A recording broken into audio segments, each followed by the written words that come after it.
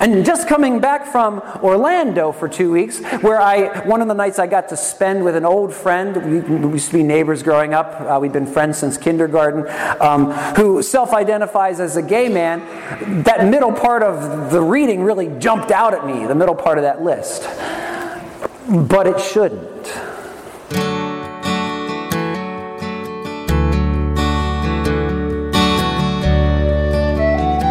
You are listening to Holy Words from Holy Cross, the sermon podcast of Holy Cross Evangelical Lutheran Church in Nazareth, Pennsylvania. We hope you find these words a blessing in your daily walk with God. Please visit us on the web at www.holycrossnazareth.org or in person at 696 Johnson Road, Nazareth, Pennsylvania. Be thou my vision, Lord of my heart, not be all else to me, save that thou art. Well, I was told a long time ago by one of my mentors that it is pastoral malpractice to skip the hard reading and go for the easy one. Because the easy one is not the one about which people are going to have questions. So you always should tackle that hard reading. When I read the readings I'd be coming back from vacation to preach on, I said, really, God? For my first day back? Because this reading from 1 Timothy is a tough one. Because St. Paul puts in it one of his vice lists, is what they're called in biblical scholarship. Here's what he writes. Now we know that the law is good if one uses it lawfully, understanding this, that the law is not laid down for the just, but for the lawless and disobedient, for the ungodly and sinners, for the unholy and profane, for those who strike their fathers and mothers, for murderers, for the sexually immoral, men who practice homosexuality, enslavers, liars, perjurers, and whatever else is contrary to sound doctrine. That's not a fun one to come back from vacation and preach on. And just coming back from Orlando for 2 weeks, where one of the nights I got to spend with an old friend, we used to be neighbors growing up, we'd been friends since kindergarten, who self-identifies as a gay man. That middle part of the reading really jumped out at me, the middle part of that list. But it shouldn't. Because the whole list is there for a reason.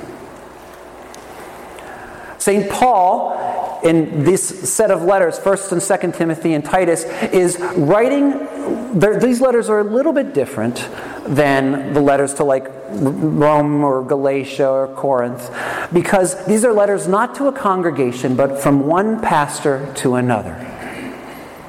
St. Paul, as he is awaiting trial and eventually execution in Rome, is looking to make sure that the doctrine he has taught, and the word doctrine just means teaching, what he has taught will be preserved and passed on faithfully. So yes, there's this list in here, and this is a list with which Paul's in Rome would have been familiar from the Emperor Nero, because he did everything on this list. And in Ephesus, the cult of Diana was really very, very big and popular. And so much of this stuff would have been happening in the city that Timothy was pastoring in as well. And what St. Paul is reminding him is that his congregation, this is the lives they led before coming to Christ. And it is likely the struggles with which they are still struggling. Because while the new creation is real, the old Adam dies hard. And the habits of the heart change slowly, even when we have a new commitment in our life, a commitment to follow Christ. So he's reminding this young pastor, Timothy, of what his congregation is struggling with. And you can tell this by the way he goes on. Because Paul goes on to talk about his own sinful past.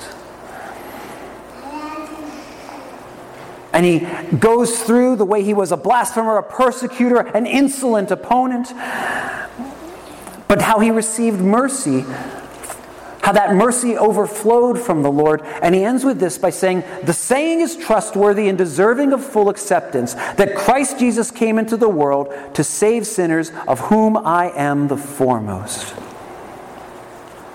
Now, I've been blessed in my life to have a lot of good mentors. Mentors both as a Christian, but also as a pastor. And I always know when one of my mentors is trying to make a point. Not just by their tone of voice, but by the subjects they bring up. I think St. Paul is trying to make the point to Timothy that there's no way he can minister to these people who maybe have this list, which is not exhaustive. He does end it with saying whatever else is contrary to sound doctrine.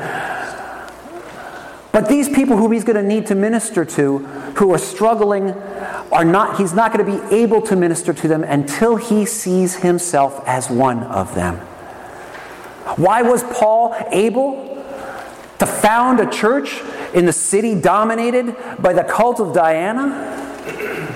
Because he knew that his own sins were as grievous or worse than anyone else he was going to minister to. St. Paul uses this phrase in the Greek, it's pistos halagos. The saying is trustworthy and deserving of full acceptance. He uses that 5 times in the pastoral epistles to essentially say, if you don't have time to tell the whole Jesus story, you can sum it up like this. This is one to hold on to. It's an anchor. And he goes on this time to say that Christ Jesus came into the world to save sinners. And that's where most of the commentaries believe the quote is supposed to end. But the sentence goes on. Of whom I am the foremost. Do you think you can ever look down on somebody else if you really believe with all your heart that you are the foremost sinner in the world? See, St. Paul he actually did some of the stuff here, but Jesus did expand the circle of sin to include what happens in our hearts and never makes it out of our mouths. So if we know our hearts well, and we know how much God has to forgive us for, how can we possibly look down upon someone else? The vice list here is not meant to help us look out at the world and see what's wrong with it. It's meant to help us look at our own hearts and see what's wrong with them. So that the posture of Christian faithfulness is always that of repentance. Because there is more joy in heaven over one sinner who repents than over 99 who need no repentance. And one of those great mentors in my life taught me some lessons about that. This is a very strict church he pastors. They still stand for the whole worship service unless you're pregnant or sick. Then you get a chair. Women still cover their heads in that church when they come in to pray. And everyone comes dressed nicely because they're coming to the king's house. It's a very, very strict culture. About half of the congregation was born and raised in Russia, so they had a very old school approach to church. Well, he had a young, fresh out of seminary intern one year, and this guy was from California, and he was introducing his fiancée to the service, which was pretty highly structured. And during that time, he apparently leaned over, put his arms around put it on the shoulder of his fiancée, was explaining things to her. Well, after church, one of the matriarchs of the congregation just tore into the pastor at the back of the church. I can't believe he was doing that. He is never going to be able to pastor a church if he's going to touch his fiancée in worship and blah, blah, blah. And she went on and on and on. And Father John, being who he is, nodded his head and listened wisely and waited till she was done. And then he said, well, thank you for telling me. I certainly will bring that to his attention because I don't want any unnecessary stumbling blocks in his ministry. But may I ask you a question? How did you notice?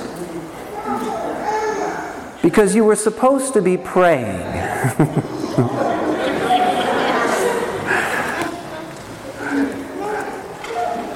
So he shoots from the hip a little more than your pastor does. But But because of that, his congregation was a place where now, this is about 15 years ago, where now 80% of the congregation are converts to Jesus Christ.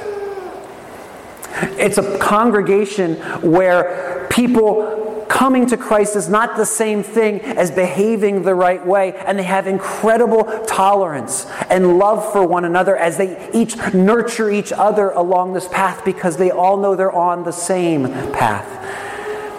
And I was able to share with my friend when we were having a drink together about this because he has only experienced kind of the judgmental side of Christianity. And I told him about the treasurer from my friend's church who is a convert to Jesus. And it was a long journey for him because he's also a homosexual.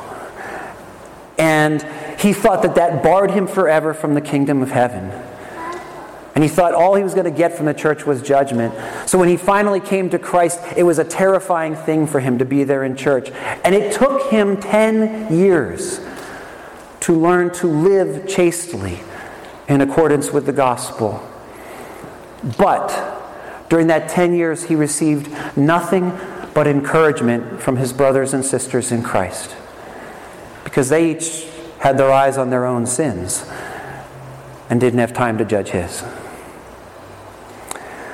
God, help that we should become that same kind of church, that the whole church of Jesus Christ should be that way, because that is what St. Paul is aiming at in his letter to Timothy. To remind us all that we are all equally guilty before the law, but equally beloved by God through Jesus Christ. Will you join me for a word of prayer? Blessed Heavenly Father, we thank you. We thank you for your word, not just when, but especially when it challenges us. For it reminds us how much we need your mercy and cannot stand on our own. And you have given that mercy through your Son. Thank you. And we ask you, Lord, to make us truly and grateful and appreciative of that gift, so that we pass on that same love to others, that we welcome others into our church, into your embrace, into encounter with your word and reception of your sacraments, that we may all grow more and more into the likeness of our Lord Jesus Christ, who gave himself for us, and in whose name we pray. Amen. Be thou my vision, O Lord of my heart. Not be all else to me, save that thou art. Be thou my best thought in the day and the night. Waking or sleeping, thy presence my life.